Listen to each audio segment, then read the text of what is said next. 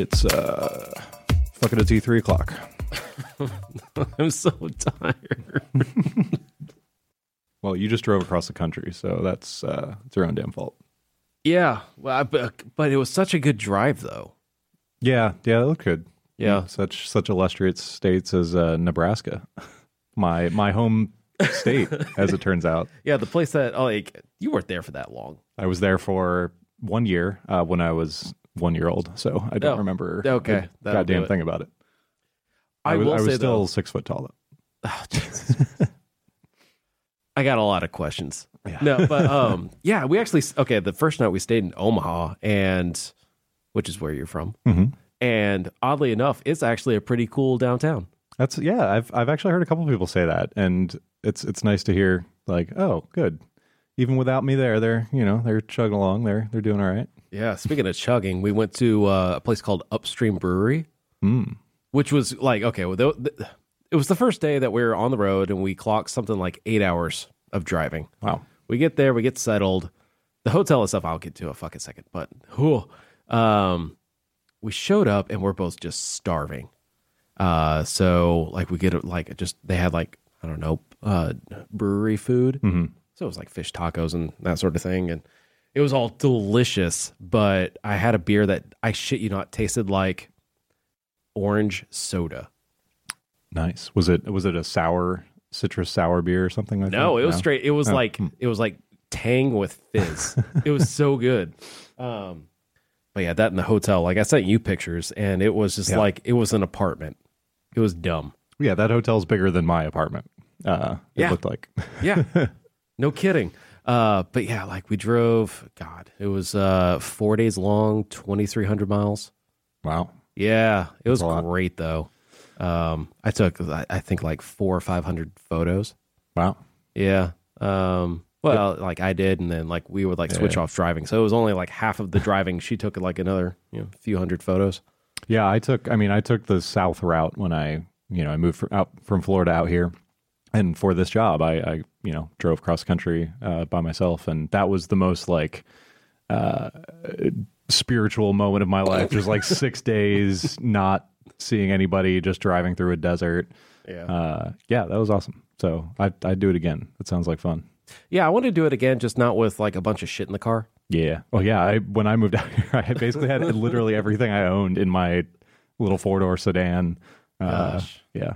Yeah. So, and then parked it on the streets of San Francisco with everything I owned in it, and did not get anything stolen, which is, I learned later, was miraculous. Yeah. No kidding. Like, well, we didn't stay for the night, but we stopped to get some food in Salt Lake, and like we had to, park in like a parking garage, get dinner and everything. And while we were walking away, I'm like, we have a lot of stuff in here. I know I'm from live in San Francisco, not from here, but like, I just have this weird feeling like it's not going to be here. But yeah, you were in the Midwest, so you're good to go. Yeah, it was fine. We were gone for like an hour and a half. You left it on top of your car, probably. Yeah. I think the only thing that saved me was my car was so covered in dirt and shit from driving 3,000 miles. Yeah, that was that was your old car. Yeah, it was my old not a piece of shit, but it looked like a piece of shit because it was covered in dirt, and like I had driven through snow and like all kinds of shit. It was just a disaster, and you could barely see through the back windows. So that's probably the only reason my shit didn't get stolen. My computer and gaming consoles and everything. God, yeah. Oh yeah. Speaking of, so she has a dealer back at home. That does video games. In addition to other things. Yeah, sure. Why not? You do a little video games, do a little something else, whatever. It's the Midwest. What else are you going to do? That would be a one-stop shop. But he has a bunch of old stuff. Mm. And what's nice is that he doesn't just like get something off of somebody like an old like NES game and just like hand it off to the next person. He actually he makes sure that it works. He cleans everything. He'll actually like open stuff up and make sure that it's like good to go. Mm. Which is really cool because like you don't see that very often, especially in the Midwest. And so I came with a list, and like he knew that we were coming ahead of time. Like she texted him like, "Hey, we have a list. Like, do you have this stuff?" Meet me on the corner at midnight under the streetlight with your video games. You got what I'm looking for. And yeah, like I totally lucked out because he had, it's It's pretty dinged up, but he had a copy of the original Zelda, like the nice. gold cart. Yeah. He had a bunch of other stuff for NES. Like I got a second copy of Fester's Quest, which is a fantastic game. I got that first Teenage Mutant Ninja Turtles game. That's impossible. Interesting. Okay. So a bunch of that, like Simpsons games. I got a copy of Resident Evil 3, but then I also got that attachment for the GameCube to play Game Boy games, Yeah. which are actually really hard to come by with having not only that, but also the disc that you have to put in to be able to get everything to run. Oh, it's got like a weird OS you have to run. That's crazy. Yeah. Or a shell. Yeah. game. So, like he had all that stuff. It wasn't that expensive. Like a lot of the NES games were like $5 or $10. Wow, that's awesome. Yeah. So I feel like I totally lucked out, but I was thinking about that every time we exited the car. Oh, not my video games. Yeah. I was like, I don't care about my clothes or like any, like her valuables, whatever. But that fucking like GameCube attachment. Yeah. But yeah, everything got home. And she also got like 4 Ratchet and Clank games. Okay. So- Oh, is she a Ratchet and Clank person? I never Yeah. have been. Oh, okay. Yeah. I don't think I've ever played any of Yeah, them. neither have I. I like out of all that sort of like PlayStation stuff, I played Spyro. I was a big Spyro guy. Yep. But yeah, my retro. I went down a retro gaming. Well, I guess it counts. Retro gaming hole this week was I installed MAME because I don't know. I was bored, I guess, and well, mainly I installed MAME because we went to a guy at GameSpot had his birthday party at a barcade around here, and they had a Blitz machine, and I fucking love Blitz, and our Yeah. Blitz machine in the office has been broken for quite a while. The monitor's broken. Oh, that's why I don't see Steven over there anymore. Yeah, I know. That was the only game I played in the office. I love Blitz, but I'm not great at it. I'm okay at it, but I played Chris on our team, who's been on this podcast before, and he beat me. And I did not like that because it was bullshit. Like the way he beat me, if you're listening, Chris, was bullshit. The fumbles, I just kept fumbling. I couldn't. There's something I don't understand about Blitz, and it's the fumble, like when you need to stop turboing for it to be less of a chance. Anyway, so let's just say I was like, I need to study up. I need to. Yeah. So I installed MAME and I installed Blitz 99 on MAME, and I was playing Blitz with an Xbox controller on my PC. I'm gonna get good at Blitz. This is the ultimate Russell. He just played you once, beat you, and it's just like it's bothered you ever since. It did. Not that like losing in games is that bad. It was the way it happened. It was the way it happened that it was like just couldn't take it. Okay. I mean, I get it. Yeah. So, Chris, I'm gonna play you again, and I'm gonna be practicing. So be ready. So when you lose again, no, whatever. It's more the fact that I always play the Jaguars in that game, and just seeing, the Jaguars lose a game, even a virtual one, just it's like hurts. real life. It just hurts. I know. Blitz has always been my fantasy world because it's back in the day when we had Mark Brunell. Sorry, I'm not going to get into football. I'm not going to get into football, but it's back in the day when the Jaguars were good. Yeah. Anyway, We should do another podcast, the Jagcast. the Jaguars. I could just be in the background, just like listening. Yeah. That's it. Anyway. Oh, hey, what? It's a podcast. What's up? Giant Fcast. Hey, How's it going? I'm Will. I'm Dan. Yeah, sorry, that was a long intro. This is what we call a what do they call that? The late title card. Sure. The very late title card. The cold something. Cold open. Yeah. Yeah. Anyway, we're here to talk about development, programming, design stuff on giantmob.com. Making shit. Yeah. Yeah. We made some shit this week. Well, actually, for a few weeks. Well, we've for a been while. making shit for a while. We released it this week. Well, we released some stuff last week, some stuff this week. Since the last podcast, we've made a bunch of shit. Yeah. Oh, yeah. Because there was actually a lot of like stuff that people would notice. I feel like we actually I don't know. We push a lot of stuff that's either bug fixes or like improvements to like performance, like a lot of that sort of stuff that people like don't see. Mm-hmm. But yeah, there was a lot of stuff this time around because we put out that new update for the episode page, which was actually a lot of stuff.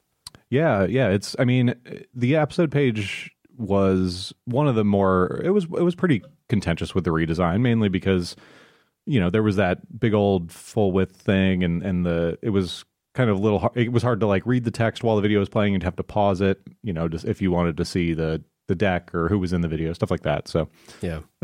So you came up with a new design for that. Yeah, we had something that, like, I don't know, I guess probably the best word for it is more sober. Like, there was a lot of grand ideas that we had for the original one. And this one is just very practical. It works well with everything else on the page. Yeah. So, I mean, the first thing that we did was to, like, get everything to align with all the other content. And then we added more information off to the side of it. So it kind of feels like the thing that's on the homepage. Right. We call it the top slot, but it's like the big thing at the top of the page. So we actually we added in more info into that as well. I feel like it was like, right. We finally got the wiki items in there. Yeah. We got the full staff and crew. All the episode notes will now scroll if they get too long. We had some issues with that. Basically, the video overlay became tough to deal with, especially when we had all that. Technically, it was kind of hard to get that overlay to work and scroll and display content properly and have the right Z index. Like when there's a bunch of layers of stuff on there and it's on top of the video. So so this just made it a little easier to squeeze a lot more information in. Yeah, that last one was a lot like an ogre. Like, okay, so kind of stepping back, the whole vision behind the original one is that if anybody's ever used something like the Amazon video player, if you watch a movie or a TV show or anything like that, it has this thing called the X-ray feature. And what's nice about it is that, like, while you're watching the thing, like little tidbits, like little bits of info will pop up when it's relevant. So, like if like Daniel Craig in a 007 movie is doing a thing, they'll pop up off to the side. Yeah, like pop-up video. Yeah. And like when we were thinking about that, that idea came to mind, and I thought, holy shit, we have this wiki full of stuff. What if eventually this could be like this grand thing where like there's this reference to something in the wiki, you could bounce off and go and do that. Yeah, like when they start playing a game on UPF, if you could have that game pop up, Amazon X-ray style, like here's the game they're playing now. Yeah. Obviously, we need more data, but you were trying to like kind of build a foundation for that, right? Yeah, and I mean, after we actually dealt with it in real life with real people in real situations, what we found was that just like it was probably way more ambitious than what we could actually handle. Maybe we could try something like that in the future. Sure. Yeah, we have big ideas like, we'd love to integrate the wiki more with our content, like not just have a list to the side of stuff that's in there, but we've talked a lot about that internally. Like, how could we, when Jeff's talking about lasagna, like how could we have a link to the lasagna page on Giant Bomb because there's a recipe there and you should try it out. Yeah, I actually want to try that recipe. We should try that recipe. Look, I should just do it. That should be a stream. We should just like do a cooking lasagna stream. There's that stupid kitchen that nobody ever uses in the office. Wait, we still have the kitchen? I think the kitchen's still there. I've never seen it, but I've heard of it. Yeah, it's like in the corner. Yeah, I hear about it. I don't have a key to it, so I don't know. Either that or we just do some fucking thing somewhere. I don't know. Yeah. But anyways, video player.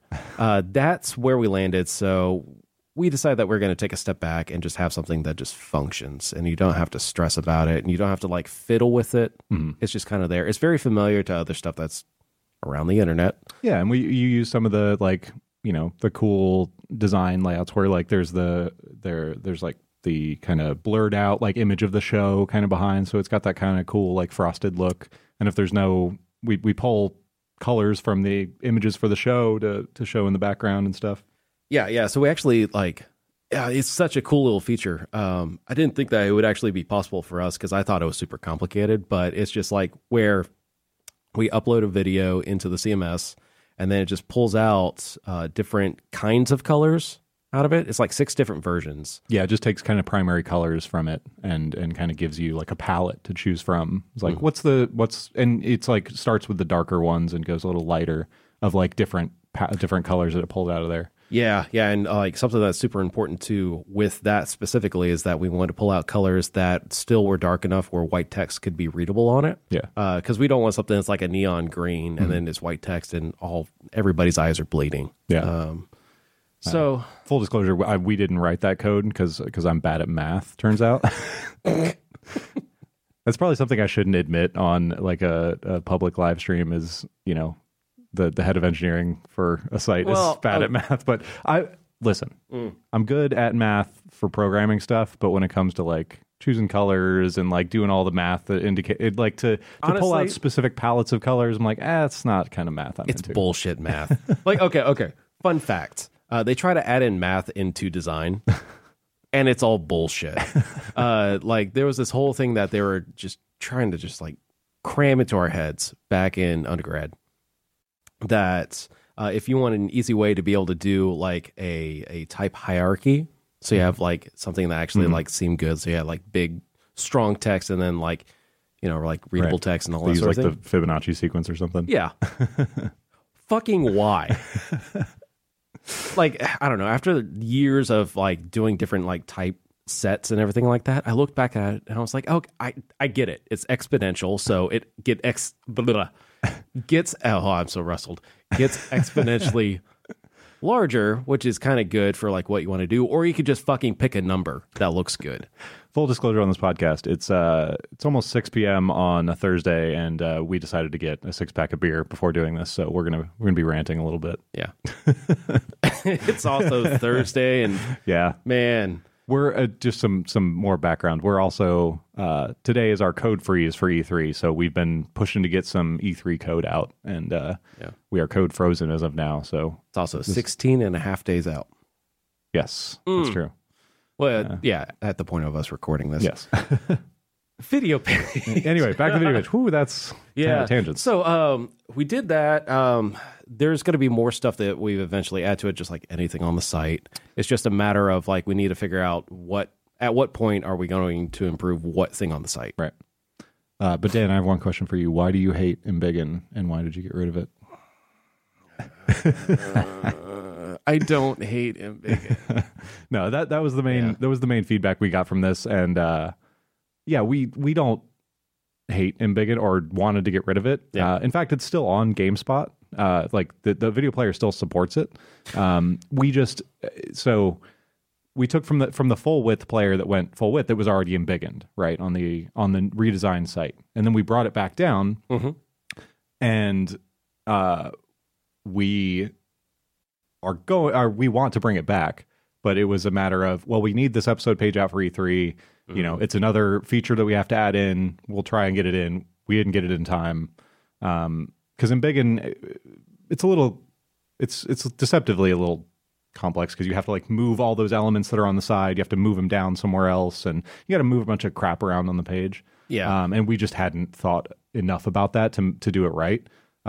So we have the fill browser in there. I know that doesn't satisfy all users who want to like it to Embiggen and not fill up the entire browser screen and stuff. But yeah. So I mean, like, there's two parts to this. One is the Embiggen stuff. We already have some ideas around. Like, I already made up several different options based off of like complexity of how hard it's going to be, or it's not how hard, how much effort we're going to have to put in to be able to put something out there. Like, there's a version that we could probably just kind of plug and chug and we can go. There's the other one where it's like it handles a lot of the other data that we added in much more elegantly. It's all a matter of like how quickly we want to be able to like provide this to other people. So that's one part, is that, yeah, we've definitely thought about it. When we're able to take care of it, because E3 is right around the corner, then we're going to do that. Yeah. The other part is something that I hope it becomes more obvious over the next few weeks and months, is that the stuff that we're making is going to be, the stuff that we're shipping is going to be much more iterative than what we used to do. Right. Because we used to do very recently like big monolithic chunks. There's some pros and there's a lot of cons to it. Like, the pros is that like when you put it out, it's a new experience. Yeah, we wanted to do that with the site redesign, because if you're doing a full site redesign, if you do that incrementally page by page, one, it'll feel weird, and two, it's not as special. It's not as like, I don't know. That's something I felt really good about. I know there were some people who like, you know, there were parts of the redesign they hated, and we still get comments like that, like, when's the old site coming back and all that, you know, just anytime you change something, which we understand. Like, you know, people have been on, Giant Bomb's been the same for like, you know, I mean, pretty much the same for like 10 years. Like, it hasn't changed that much. So like, we get the like being averse to change, but at the same time, like, people have been around that long. They kind of deserve a brand new. We want to show that Giant Bomb is not just the same old thing, and it'll kind of just keep cranking on the same way. Like, we want to show that no, we're still reviving this. Like, this is an active thing that we're building constantly,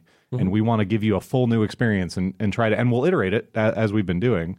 But yeah, we felt like, I mean, from Jeff to Business Dave to Joel, the product guy, to us, like, we want to keep Giant Bomb alive, and we don't want to just do the same old thing forever, because we want to keep evolving it, right? Oh yeah, yeah. And it's also like taking a step back and thinking about things like, okay, Embiggen is actually a really, really good example, because we had this tiny, teensy little version of Andre that you clicked on.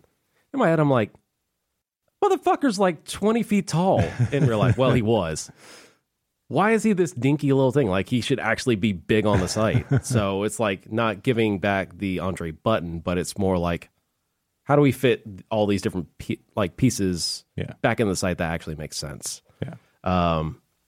So we're not doing those. Sorry, that was kind of a derailed point. But yeah, we're not doing these monolithic things anymore, because we did that. We gave you the whole new experience. Now we're iterating. So now we're, we gave you a new homepage top slot, right? That released a while ago. Now we redid the episode page, and we think the new episode page is really good, but okay, we need Embiggen, so we're going to iterate on that and do more.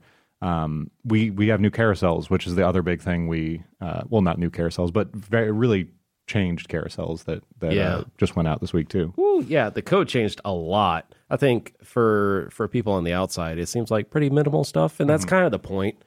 Under the hood, a lot of shit changed. Yeah. But actually, for those, okay, what's live now? We added in different controls. So on the previous version, which was like earlier today, we had basically like paddles on the left and right side. So if you wanted to go back and forth, you'd have to move your mouse or whatever it may be to the opposite side and back and forth and back and forth. And I'm one of those people that kind of goes back and forth. So it got really tedious. Now they're just right next to each other. So if you want to go back and forth, it's right there. It's also more condensed. So everything, for example, on the homepage actually becomes more condensed and more compressed. So there's, it just feels more dense. And that was one of the problems that I feel like everybody had with the homepage when we first put it out, is it just felt too spacious. Right. And we've been slowly increasing the number of items in each carousel and the typography of those carousels, right? And which changed pretty significantly recently too. Yeah, and like we're doing little details, like if something's premium, then you just see a little star in the corner. When you hover over it, it says premium next to it. So it's not taking up a bunch of space when you're just browsing around. Yeah, that can get kind of repetitive, super repetitive. So it's a lot of little details at this point that we're picking and choosing to do. Like, we can't fix everything on the site. Fix being a loose term. But I don't know, improve. Yeah. So. I mean, I just think, just realize that what's going on the site now is we're taking feedback and building smaller changes, so you don't have to like think you're shouting into a void about things for like months as we develop new things. Like, we're slowly improving it, and a new Embiggen will be part of that. And if something else proves weird about these carousels, we'll address that too. But it's constant improvement. Yeah. It's actually coming out next week probably, or some more updates, because we had some thoughts around how we do hover stuff for carousels. It's going to be really cool, but I'll just leave it at that because it's not shipped. I don't want to talk about it unless it's shipped. I mean, there's bukus of little things, and I was answering some questions on the forum earlier. It's just like people asking stuff about typography, and like the admin actually had a lot of questions and suggestions and everything like that. And my answer is basically like, there's big, like medium, small projects that we work on, and we're kind of doing it one piece at a time. We're not going to keep doing these big updates, because we're not going to keep redesigning the site. That's just the way it is. But like there's things like we're still working on things around colors. I'm actually super excited about that one. We have some of the carousel updates that are going to come out soon. So it's like, depending on what it is we have a different answer for it. But design wise, I have stuff lined up for like, I don't know, like 3 or 4 months, probably. I don't know. Time as a construct. I don't know anymore. Who knows what's happening? Yeah. Until E3's over, I don't have a concept of time anymore. Yeah. Oh, but yeah. And I'm also wrapped up on a lot, like most of the graphics for E3. Yeah, Dan's been doing all the graphics for E3, which I think look rad. So you'll look for those on the GB shows and on the GB homepage. We've got a whole new E3 presentation this year. Obviously, we have a whole new site. So the homepage will be a whole new thing for E3. Yep. So yeah, check out the new graphics and the new presentation, all that stuff. So just gonna say, theme for the year: LA Sunset. It's gonna be great. LA Sunset. So yeah, I mean, like, there's a lot of those fixes, improvements, yada yada.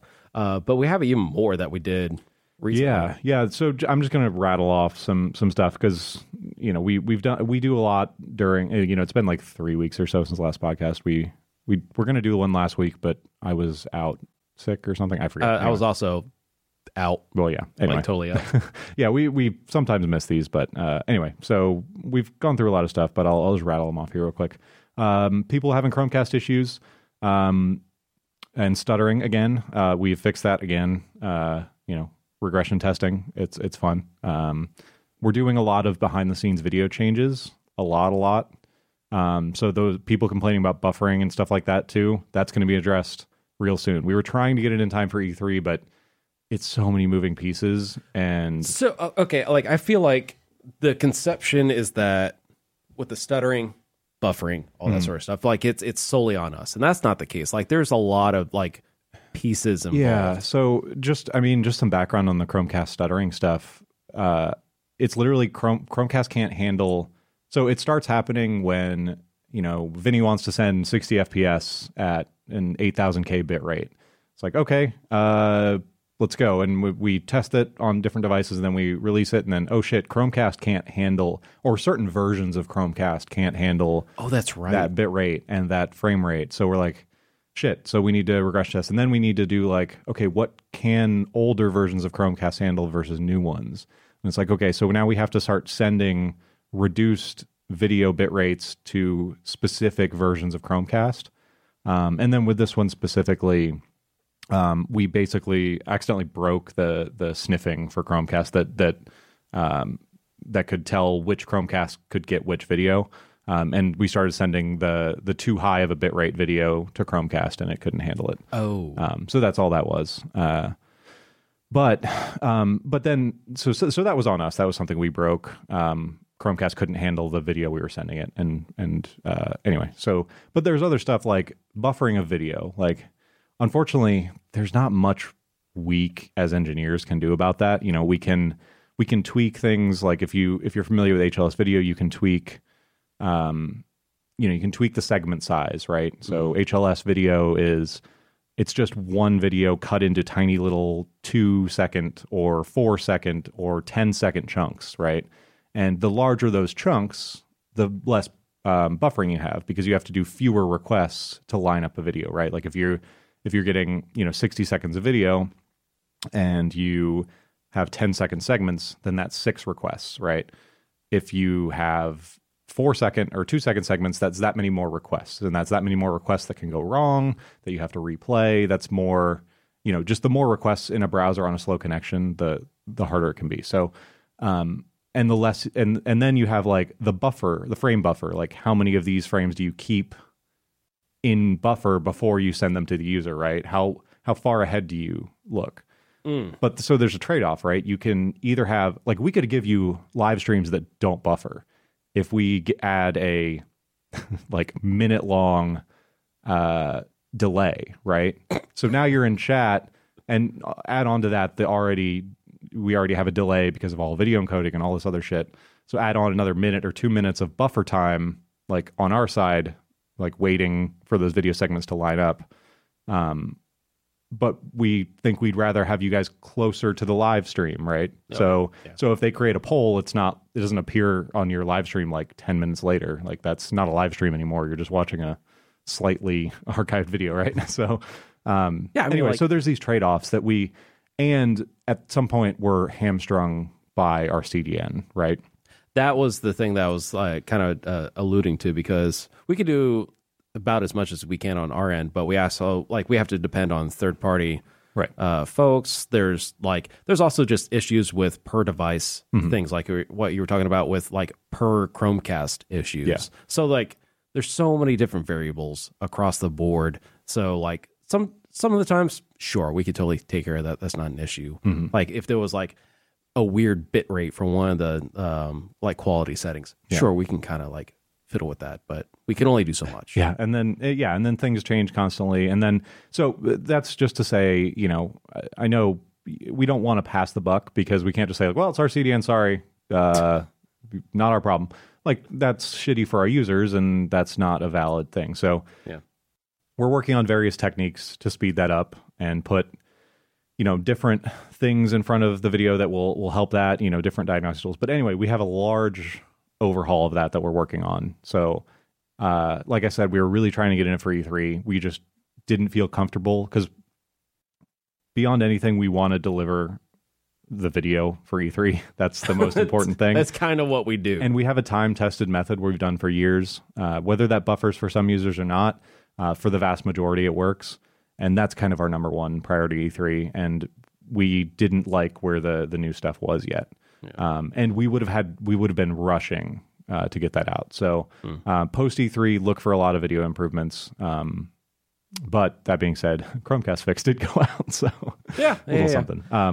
But I mean, like, I feel like that would equate to when you did the new chat stuff. If that was like a month before E3, right, you would not have shipped that for E3, right, because that's like way too close. It's not tested. Yeah, the devil you know is better than the devil you don't. Whatever the hell that saying is, but you know, if you have a system that has some flaws, and then you have a brand new untested system, and you have a big event coming up, you just can't. Like, you know, I don't want to be in the E3 war room, like debugging shit and trying to get the video to work on a brand new system. Yeah, I was going to say that, like, sweating in the war room, but that's not a concept because it's always like 30 degrees in there. Yeah, either freezing in the war room or sweating in the GB hotel room. Yeah, either way, it's you know.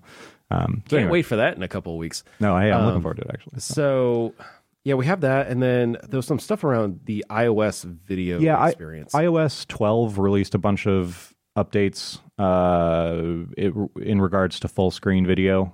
So I've had a lot of people complaining to me about that. That will be fixed or is fixed. Did we get that out today? I am in an E3 haze. It is not out, but it should be out on I think we do have one more build that we need to do. So before E3 that'll get out. So anyway, that's another thing we're working on. Cool. Yeah, and then you also did some Infinite updates in the past couple of weeks, right? Yeah. I talked about this on Twitter a little bit, and I was trying to remember if we talked about this in the last podcast. I don't think we did. But we got some fun new features in Infinite. The first one being a mystery box option in the polls. So, you know, if you don't like the other options in the poll, you can, or if you just want to roll the dice, you can vote for a mystery box, which is a random sixth option that could be anything. So, oh dang! For those of you who want to gamble, you can gamble. It could be a 16-hour drum marathon. Wait! They're passing a bill about fucking loot boxes. Is this legal? It doesn't cost money yet. Oh dang! No, I'm just kidding. It's okay. We're not going to. We gotta get that those giant coins in here. Yeah. Mystery box option. A fun little thing that I thought was cool, a little chat mood overlay. Some people were complaining that it was overlaying there, but it's so large. It's so big. But I like it. I like the chat. That was sarcasm. Yeah, I know. Okay. I want the chat to be able to influence the stream. Like before you pick the videos, but now you can choose the GIF to encapsulate all of your emotions on the current video. I mean, like, okay, so I think it's a way more reasonable version of what used to be on, or I guess still is, on Periscope, where you get like the little hearts thing and they just fucking flood the thing. Like, if everybody's doing that, we basically say, like, everybody's doing this. Yeah. Periscope's like, fucking hearts everywhere. Yeah, I didn't want to do that. But a beautiful moment happened the other day, and it's on the subreddit, I think. Oh, no. The UPF came on where they're playing that Inca people game, and then Jeff has the like head bobbing dance. Sorry, I'm doing that. You can't see that on the microphone. He's doing this like head bobbing dance to the Inca people song. Yeah. And that quick look that UPF played, and everybody in chat. There's a screenshot of everybody in chat doing the Ink of People thing, and then on stream, Jeff's doing the Ink of People thing, and then there's a little GIF in the corner that's doing it too. That was a good moment. Yeah, that's real good. It's moments like that like, okay, Infinite's all right. Like, Infinite's a good thing. The fucking chicken wire and duct tape set up for Infinite. Just great. Knock on wood every morning that thing stays up. Yeah. Oh, and then one other thing we added to that is this will happen every now and then, but staff can now queue up a video if we want. Multiple, right? Or is it you can queue up a whole playlist as a staff member. So, so I've done it a couple times. I've hopped on there and queued up a new video that just came out, or some dumb video that I wanted to force everybody to watch. So look for that if a staff member hops in, and if you get a poll that all of a sudden has one option, that's me or one of the other staff forcing you to watch a video.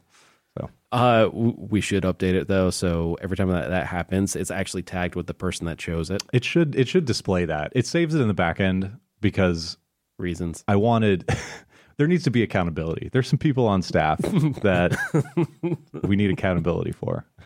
Just leave it at naming that. Names. Oh, cool. Shit, that was actually a lot of stuff for Infinite. Just kind of one. Yeah, that was me. Just kind of, I had a little side time, so I just kind of built some stuff for that. So, and then just generally, there's a lot of performance stuff that the guys are working on. A lot of back end performance. So if you notice the site is, a few 100 milliseconds faster or even a second faster, that was a lot of work. You're welcome. In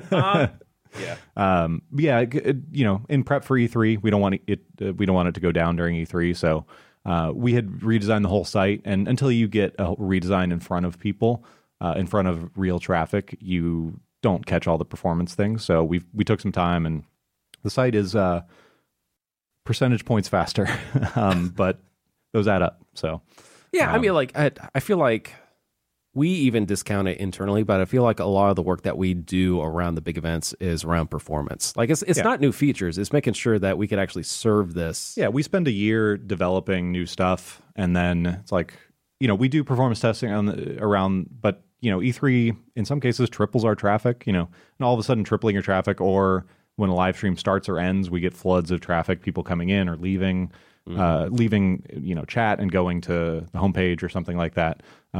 So we just, we do all kinds of caching and stuff, but until you start throwing the traffic at it, it's hard to tell. And we use all kinds of tools to load test on our own.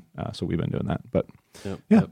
And then aside from that, it sounds like Jason's been doing a lot of stuff around just old videos. Yes. So this is kind of one of Jason, who is one of the video engineer, really the main video engineer on our team, he's the video guy. Yeah, he's the video guy. He's had a side project of wanting to revive a ton of old GameSpot videos. Like GameSpot has videos going back to like the late 90s, but they're all encoded in like weird ass formats. Isn't that like in like FLV or some shit? Yeah, there's a bunch of FLVs. There's a bunch of just MPEGs, like not MPEG MP4, just like MPEG. There's a bunch of MOVs. Like there's a bunch of just garbage formats in fucking dust off your real player, son. I think I saw a WMV like stored in our video database. I'm like, when did that ever play on the site? Who did that? Oh my God. So he's had a like side project. He basically has had a cron job running in the background, constantly converting old videos in these weird formats. So my goal eventually is to do some kind of retrospective on like the old golden age of GameSpot, when Jeff was there, and Ryan, like when the whole Giant Bomb crew was there. I just want to get all those videos together and either, find some way to show them somewhere or showcase them somewhere. But we're reviving those. So if you go back to some old shit on GameSpot, a lot of it will work now. Some of it we're still working through, but I think that's a cool thing. Like if you go to those old video reviews, and it's all great. Okay, this is a bad question. What about on the homepage a carousel? Surprise. This day in GameSpot, but you like cut it off at a certain year. Yeah, that might be weird. Yeah, I don't know. Yeah, I don't know how. Unfortunately, because the content is in two different systems, right? There's the GameSpot and the Giant Bomb system. So we need a way. We've done that before. It's not like we can't do it. But yeah, we just have to go. I think I have a way to do that though. But yeah, literally all it takes is a question and Coors Light. That's all it fucking takes. That's how this. Speaking of which, I'm just going to do this now. Yep. There we go. Anyway, so yeah, old videos on GameSpot are coming back. We're bringing them back. Nice. That's actually exciting. Yeah. Jesus Christ, that's a lot of stuff that we've done. Yeah. So part of this episode was going to be just going through all the stuff that we've done. We've been very busy. Yeah. But we did have a topic we wanted to briefly touch on, and I think we'll talk more about this later. But it's been some stuff people have been asking about. Yeah, this is actually, it's something that's very vague to me because I understand the general concepts. I don't understand the day-to-day with it because I just haven't had to deal with it. Because back when I was still pushing code, it was off of the old dev stack, and I have no idea what this shit does. Anyways, it's called Docker. Right. Yeah, and if you do development, Docker is kind of the hot new shit. And if you're doing any kind of web development, or a lot of development in general, you've probably heard of Docker or used it. Like a ton of people are using it. And you can use it for all kinds of things. You can use it for, one-off tasks you need to do. You can use it for, running whole production server farms. But for us, we dipped our toes in, and we're using Docker on a much larger scale. We're working on it for new production environments and stuff. But currently, I just wanted to talk about how we use Docker for our dev environments, because, like you said, when you were coding back in the day, back until pretty recently, actually, we only did this like a year or less than a year ago. Everything was installed on your local PC. Like anybody who's set up a dev environment on their, not PC, I guess Mac in our case, but if you ever set up a local dev environment, you know how much of a nightmare it can be. Like, especially when you're running, like when we started PHP 5.4, which was from a deprecated bundle that was hosted by some random dude named Raul. What? Thanks, Raul. I guess if you use Homebrew and have used old PHP versions, it's probably the same. I forget his name. Anyway, but it was like some personal. Like I remember my first day working here. It's like, okay, you need to tap this Homebrew keg. That Homebrew, which is how you can. It's an easy way to install packages on a Mac. Yeah, it's super easy, and I can do it. Yeah, but you have to tap. It's called tapping a cask. You have to tap a custom Homebrew cask on this guy's personal repository to get the PHP version that you need to run the site. Like, should I take him out to dinner first? Like, what? But I was like, whoa, this is how like GameSpot.com runs. Anyway, are we allowed to do this? That's long in the past. That those days are over. Well, those days were over before we switched to Docker, but Docker does help with that. So yeah, those old dev environments, you had to install Nginx and PHP and Grunt and like the checklist was, I think it was like 3 pages printed. Yeah, and like Node.js, like all this stuff that is required for not just our web stack, but there's all these other peripheral services that run to run the site or run the search indexing or run all this other stuff. So you had to install this litany of things to get the site running or to get pieces of the site running. Redis and Memcat, the list goes on and on, like all the stuff that runs the site. And for the longest time, we just installed that all locally. You just installed it on your damn Mac, and it sucked. And it was a pain in the ass. And every time a new person started here, it's like, all right, let's go through the documentation on how to install an environment. And the first time you hit an error, just call one of us and we'll walk over and help you figure it out. Which was the worst, by the way, because when I started, I knew HTML and CSS, a little bit of JavaScript. I understand PHP. I totally do. That's where it stops. Yeah. And I had to call over either you or Joe constantly. It was like every 20 minutes. Mm-hmm. And it was like that for a week because everything kept breaking. Yeah. Or someone would install what was the Mac OS at the time, OS X, a tall Snow mountain. Leopard or whatever it was. Oh at the yeah, time. yeah, it was like large cat. Yeah, whenever anyone would install like Lion or whatever, it's like, wait, why'd you install? Oh, but your whole environment's broken. Yeah, we've never installed it on that OS. Like, I don't know. Anyway, Yep. first off, I do want to say I realized there were ways to do this before Docker, and yes, we were kind of. I don't think we were dumb. We just like had duct tape and band-aided. Like, we never had. It's hard to get these efforts together. Like when you first set up an environment, right? Mm-hmm. It's really straightforward. Like, all right, install PHP, install these services, and get it running, done. And then you add something. Then a package updates, or something gets deprecated, and like these slowly death by 1,000 cuts of different things happen. And before you know it, you have this Frankenstein system.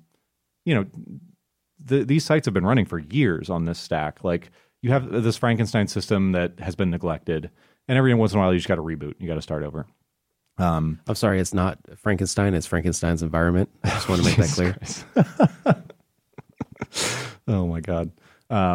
Anyway, so our solution when we wanted to do this, like, how can we solve some of these problems? And really, we wanted to take the onus off of the individual. Like, when we hire an associate web developer, like, which you're looking for, by the way. Which we're, CBS Interactive Careers. Look it up. We're hiring an associate web developer. We don't want to have this relatively inexperienced person. Like, it's an entry level position. We don't want to hand them this stack of documentation and say, figure it out, get your environment running. Yeah. So we wanted to change that burden from the new person coming in to our experienced engineers who set up our environment, right?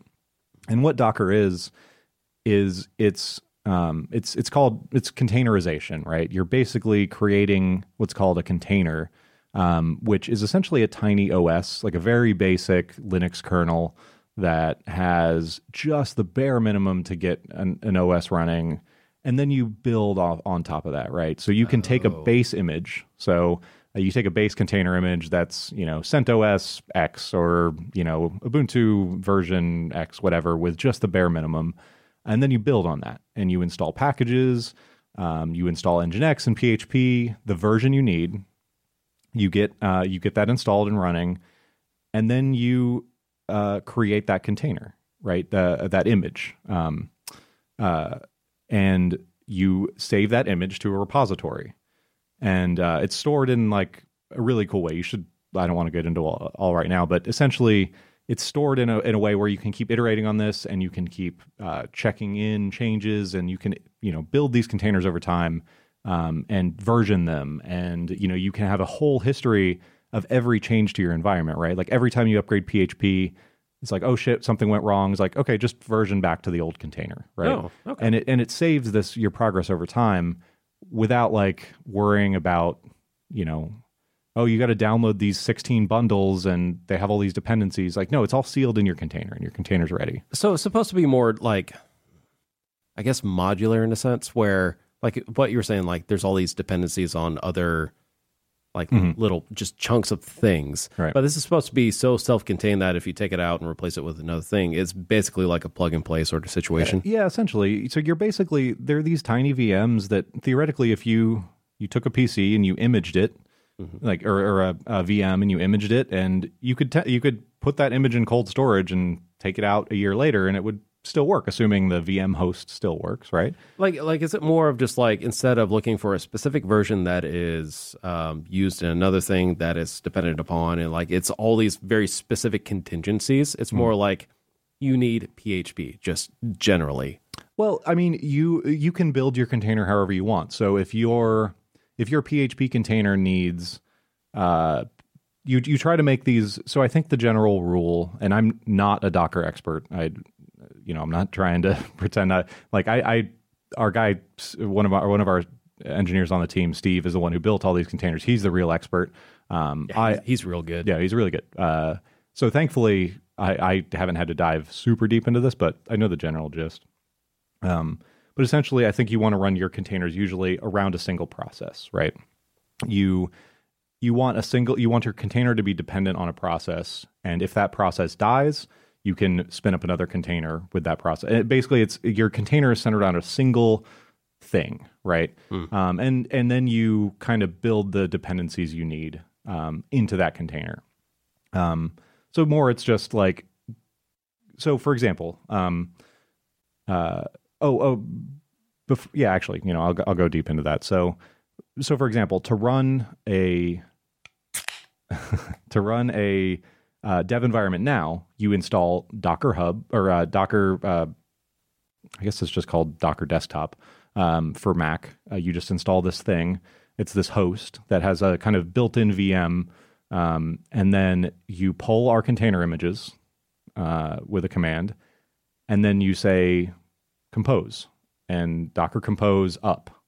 And then it takes all these images, it downloads them, it gets the specific snapshotted version of the stuff that we know that works, downloads it to your machine, starts them all up, and they can all communicate with each other, and then your environment's just running. So theoretically, you install Docker on a Mac, on Windows. As long as it's a Docker host, you can run it anywhere.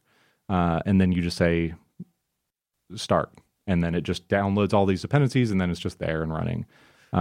So I have a quick question around that. So like you were talking about on Mac, you can just use Homebrew and it's just kind of like there and you can kind of plug and chug and do what you need to do.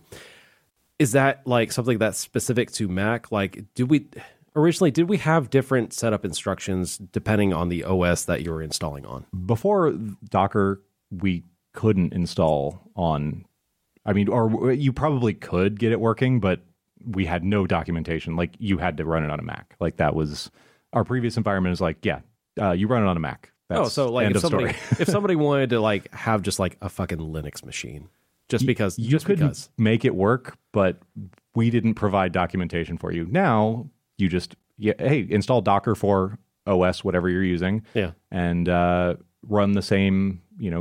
Get the image commands and start it up, and you're good to go. Okay. The only difference being like, your host file, you have to change your host file and things like that, which is different slightly on each thing. So, but like the amount of effort and documentation need to go like from one OS to another was comparatively minimal. Exactly. Yeah. Okay. And the other cool thing about Docker is it kind of has an internal network. So all the containers can speak to each other from within the Docker environment. And you can put all kinds of rules and firewall restrictions in place to minimize that if you want to. But by default, we basically start our dev environments. Every morning we will come in like, hey, start everything up. It starts a PHP Nginx controller. A container, a Redis container, a Memcache container, a Beanstalk container, which is a queuing system, Elasticsearch container, and a couple other little things, which are all the components to make our site work. And because of the way the networking is set up and the way Docker Compose builds all these things together, they can all talk to each other. They all just know where they are. And then all we have to do is expose the proper ports in there, and then edit your host file, and there you have your whole environment up and running inside these tiny little VM, this infrastructure. So that's kind of the power for us. Docker has a lot of powers to simplify or to change a lot of workflows. And in a future episode, I think we'll talk about how running Docker in like a production live environment. But once we learn about that, and once we go through the pitfalls and successes potentially of that, we'll talk about that. But for now, what the real benefit has been is we've really simplified our dev environments. We've simplified, like, our site now is just a couple commands away from running on any machine, which is powerful for us. Like for a site and that's 3 sites. That's GameSpot, Giant Bomb, and Comic Vine. In a few commands, you can have those things up and running, and you can start editing code in like a few minutes, which I think is super powerful for stuff as complicated as what we're building. Well, also just like there's realistic scenarios where if somebody's computer just totally kicks the bucket or just gets dropped in a toilet, natural stuff. Like for you to have to set up a new dev environment on a new machine back in the old days was you lost at least a day. Yeah.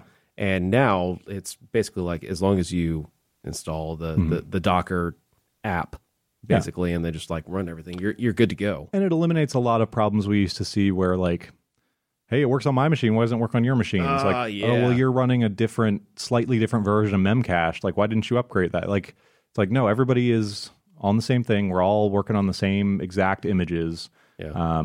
And, once we get into production and stuff, then that even becomes like, no, you're running the same stuff that's in prod. Like, you can really test, right? Because our prod environments aren't running on Macs, right? They're running on, Linux servers and VMs and stuff like that. But eventually, everything's running in these containers, and you want to pull the prod container and run it locally and try and debug, like you can do that, right? And I think that's the really cool thing for us is it was simplification and it was repeatability and that stuff was super. And then Docker does a million other things, but for us, that was the biggest win we got like right off the bat. Got it. Yeah. So this is a stupid question. Very stupid. But I've worked in places in the past where like if you got a new computer or if like you're a new hire, they basically image or re-image a computer just based off of like the default of whatever the thing should have. So like a particular set of like software, blah, blah, blah, blah, like security stuff. How similar is this to that? Is it like, because that's more of like working within the OS, like Mac OS. Yeah, it's pretty, you could definitely do, like I said, when I was talking about like how, our process was pretty archaic, we could have pretty easily back in the day, like, all right, one of our experienced engineers get a fresh install, like create an image of it. And then when a new person comes in, they just get that image. Problem with that is you have to keep that image up to date. And every time there's an OS upgrade, it's all that shit. But yeah, it's fairly similar to that. You can think of it as these snapshots. But, instead of snapshotting, I think the good thing about Docker is instead of snapshotting this entire environment, your entire OS, your entire MacBook, basically, or your entire web server, you're snapshotting little atomic pieces that can then like, okay, we need to upgrade PHP from, we're not on 5.4 anymore, we're on 7 dot whatever. I was about to say like we're on 5.7. Yeah, no.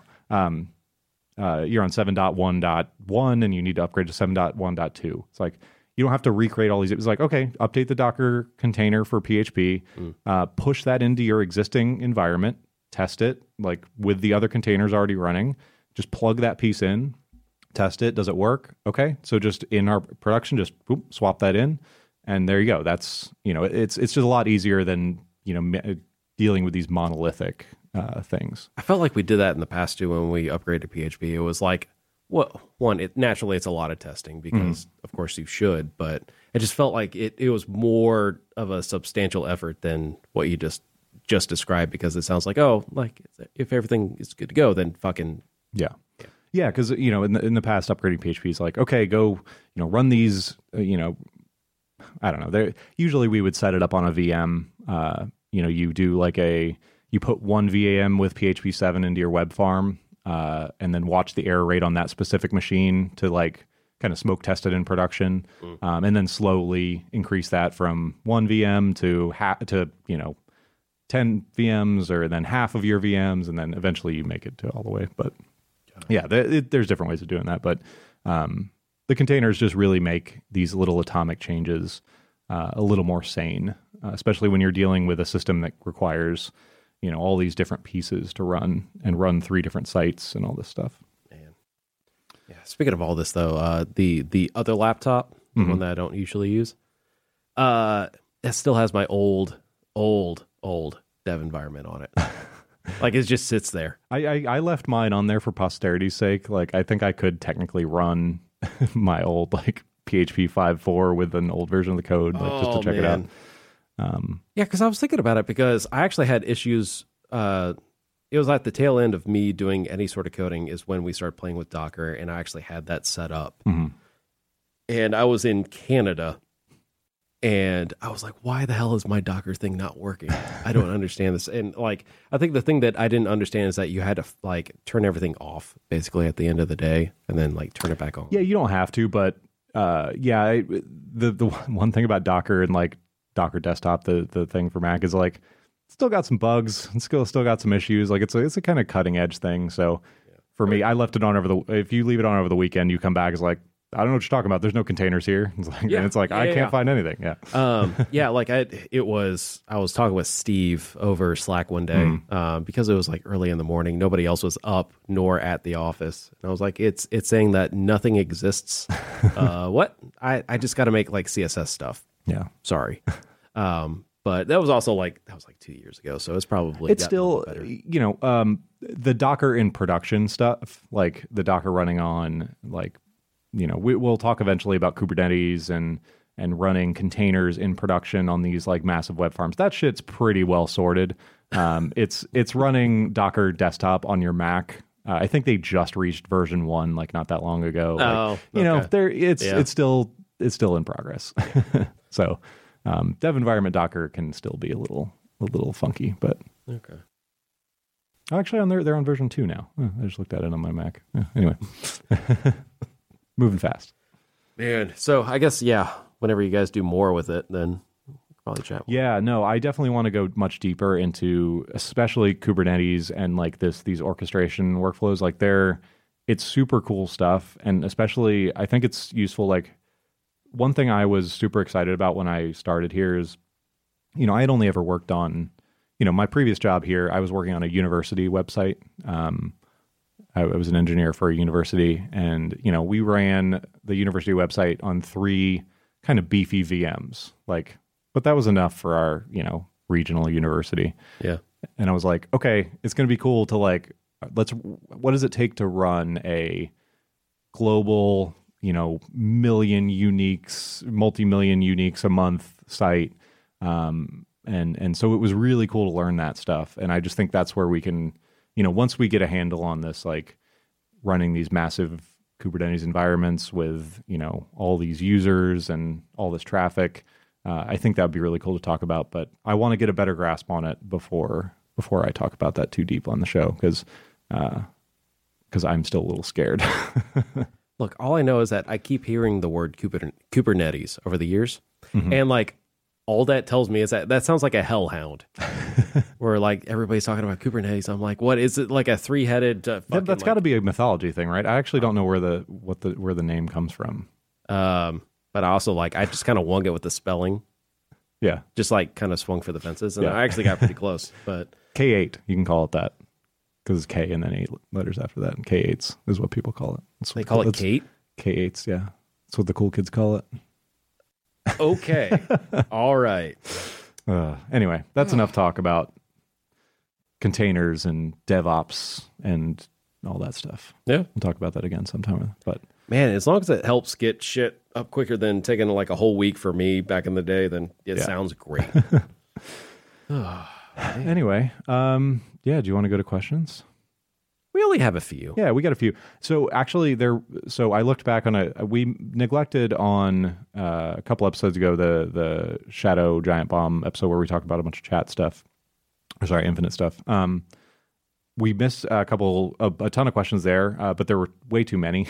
I mean, we could cherry pick a few. We'll cherry pick a few, but we had a couple that on the last episode that I wanted to. Yeah. So first one, Will. Yeah. Have you guys heard about unit tests? Yeah, so I think on the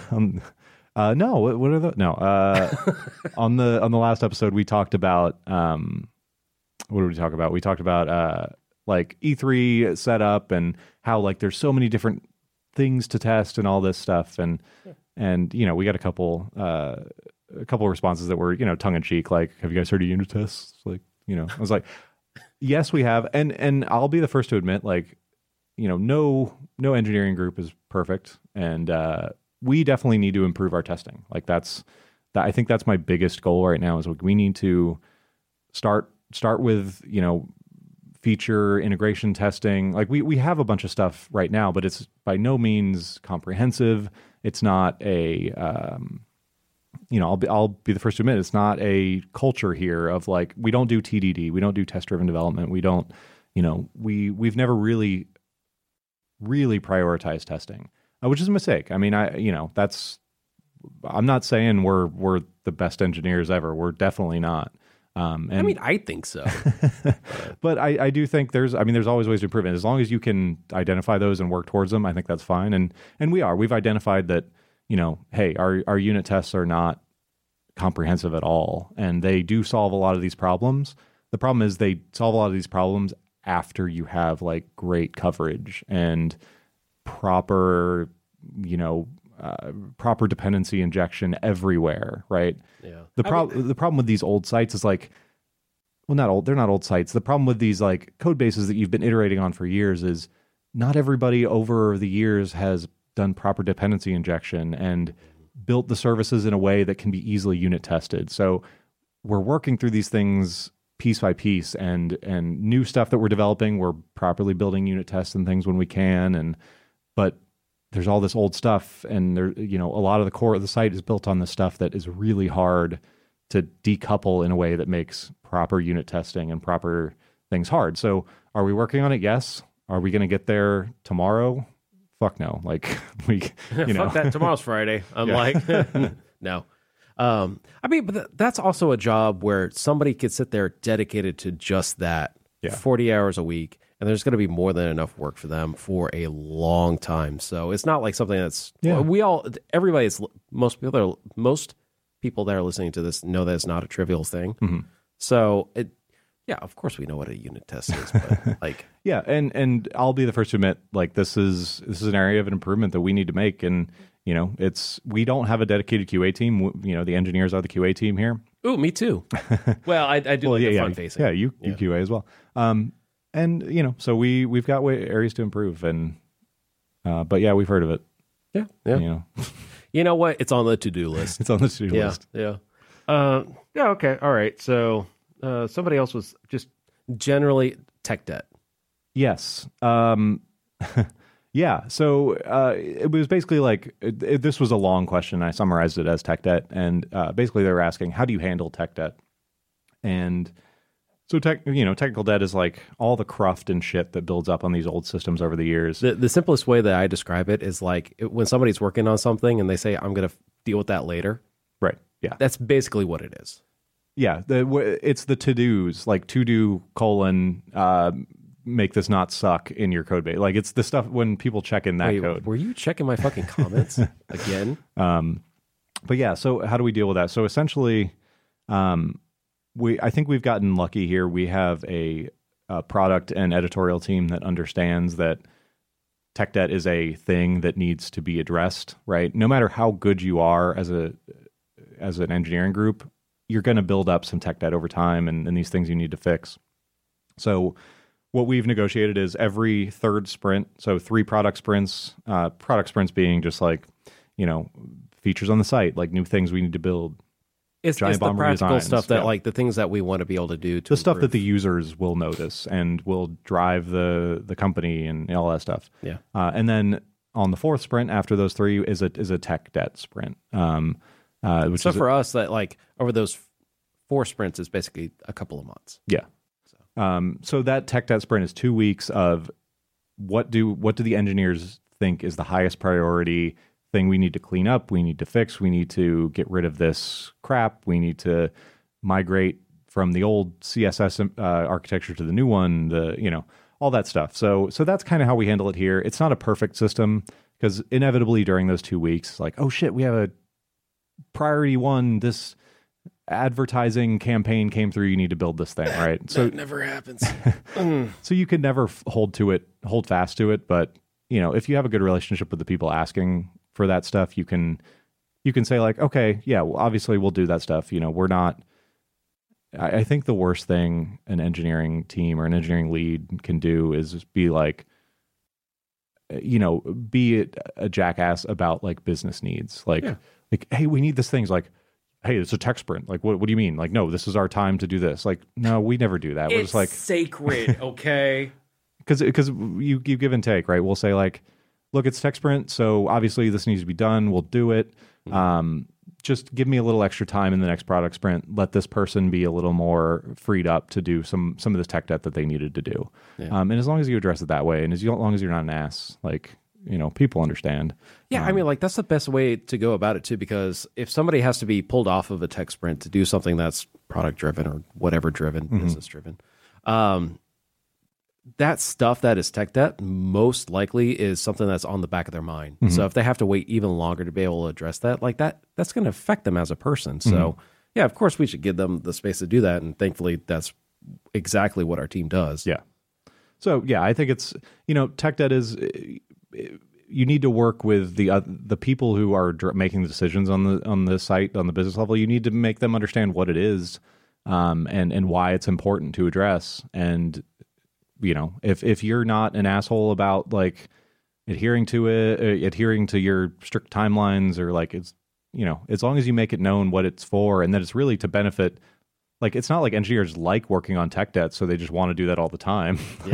Engineers want to build new shit, but good engineers know when the shit needs to be cleaned up. I think it's just like a normal human thing too, that like you kind of want to just ebb and flow on the stuff that you're working on. So you don't want to be doing the same thing over and over and over again, unless you're Steven and you just want to do like, that thing that he does. Yeah, who knows? He fucking nails it too. I don't know. Yeah. But yeah.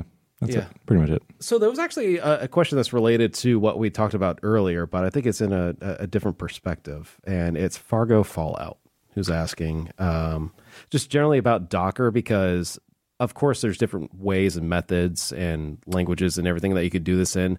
But why specifically is Docker so valuable or salient or whatever? Because like, aside from like how you do it, essentially there's multiple methods. Yeah. So basically the gist of his question was just why use Docker? What's appealing about it other than it being like the hottest new shit on the market, right? Yeah. And yeah, just being hot and new is not a reason to do something. But I think we went over the first. Also, fucking just that's a clip right there. Anyways, keep going. I think. God damn it! You derailed my whole train of thought. What the fuck was I saying? Oh yeah, just we went over like the reasons it was really beneficial for us, right? Like the simplification of a very complex environment for our dev environments, and then I think this separation of concerns and the separation of what things do is really important. And then I think later on we'll talk about in a future episode like what it does for us in production and how using these Docker containers to scale dynamically and to to really compartmentalize like each part of your complex app. That's where it's hard to talk about in like a quick way, but I think talking about it for a lot of this episode and then talking about it in future episodes, I think it'll become apparent eventually. Like it's kind of abstract, so it takes a while to get why it really benefits. It's like, why do I want a bunch of tiny VMs running? It's like, well, there's a lot of reasons, and they're not super obvious in some cases, Yeah, because like, I don't know, from a non-technical perspective, to me, originally it just felt like it's a process change. It's just like how you set everything up, but it's not just that. It's also like more technical. Yeah, it's almost the change of like from programming in one file and functions to object oriented, and now you're separating things out and inheriting. It's kind of this abstract concept of it's not better because it's faster. It's not better because it's simpler. It's better because of a lot of kind of complex and nuanced reasons, right? Yeah. Anyway. Yeah, like you could do, I guess going off of that example, you could do functional programming for yourself and it's going to work and it could do exactly everything that you need it to do. But once you need like multiple people to work on that, right. then that and once your environment gets a little too complex, then you need to start thinking about these other things, right? Yeah. So, interesting. Also, going back, so the person who was asking about unit test, Fraggle Rock 1, thank you. And then also Refugee for the technical debt question. Sorry. But yeah, we have even more in here. Holy cow. Yeah, I think there was one person who commented on not the last episode, but the episode before, Silence, with a bunch of questions. So yeah. And those are all really good questions, and I think we'll get to those eventually, but this episode's already running long. So I think we'll stick to this last question that Calamondo, I think, asked in the last episode, which is, it's probably a mundane thing, but the thumbnails and background images would be an interesting topic. And then he went on a little bit about basically, image processing is a whole thing, right? And that's actually a pretty interesting topic. Like, when we have, when Vinny uploads an image, he we'll upload like a fucking massive, 10 megabyte image that's like right out of Photoshop or something that's fucking 320p. Well, yeah, that's a separate issue. We can't do anything about that. If you upload a 320p image, there ain't nothing we can do to make that better. That's style. Okay. That's a choice, right? But if you upload a giant one, we have to resize it, and we have cropping tools and all this other stuff, and this whole process and this whole system just to deal with images that need to be presented in all these different formats across the site. So, yeah, that's an interesting topic, and maybe we'll cover it on a future episode. But because it's a pretty big topic, because there's all kinds of things you need to do, all kinds of considerations, image formats, and we start getting into fucking JPEG 2000 and what are the other new ones? There's a billion new image formats. 3000. And GIFs, I will call it GIF till my grave, but GIFs and... I now work with multiple people that say GIF, and it fucking terrifies me. I know. I don't That's just wrong. Yeah. I don't care what the inventor says. He's fucking wrong. It's not peanut butter. Anyway. So yeah, we'll talk about that in more depth probably another time. Maybe we'll get the person Ito who did a lot of the image work on our site. Maybe we'll get him on. Oh yeah, because he's also had some stuff that he's had to like adjust along the way recently too. So yep, we're constantly building on that system. So yep, but oh man, goddamn, we're almost there. Yep. E3 2019. We'll be there. We'll both be there on site. Yeah. In so LA. I'm actually stoked because I get to be there for all 3 nights. Yeah. For the at night stuff. So I'm actually very excited. Usually I only go down for like a day. Yeah. So look for us on the guest cam. We'll be milling about. You won't see my head as always, but also I'm not gonna drink as much this year. Like I don't fucking care who says what. No. On the last day, come on. No. No. That's a bad idea. Yeah. So we'll be there. If you're going to E3 and you see a tall dude walking around the show floor, yeah, or a come say hi. generic bald white guy, because we're so rare. Yeah, well, yeah, you have a good chance if the person is over 6'8", you have a good chance of either finding me or Ben. So either way, come say hi. If not, it's probably somebody in the NBA. Yeah, that's how it goes. Man, okay. Well, let's wrap it up and go home. Yeah, I guess I'll go home. I don't know. What else do you got to do? Well, we have 2 Coors Lights left, though. So. I'm not saying anything. Yeah. Oh, anyway, thanks for listening to the Giant Devcast. Yeah. And also, as always, if you have any questions, concerns, quandaries, queso dip, anything like that, just hit us up on... The comments of this episode is where we usually look. So yeah. Because it's either that or fucking, I don't know, carrier pigeon, send a raven. Twitter. Oh, wait, Game of Thrones isn't a thing. You can't use Game of Thrones references anymore. It's bad now. We are on Twitter, though. You can tweet at us, too. Yeah. Either way. Yeah, send a tweet. We're rambling now because we're a few beers deep, but... fuck it. I'm going off. No, whatever. Bye. Bye.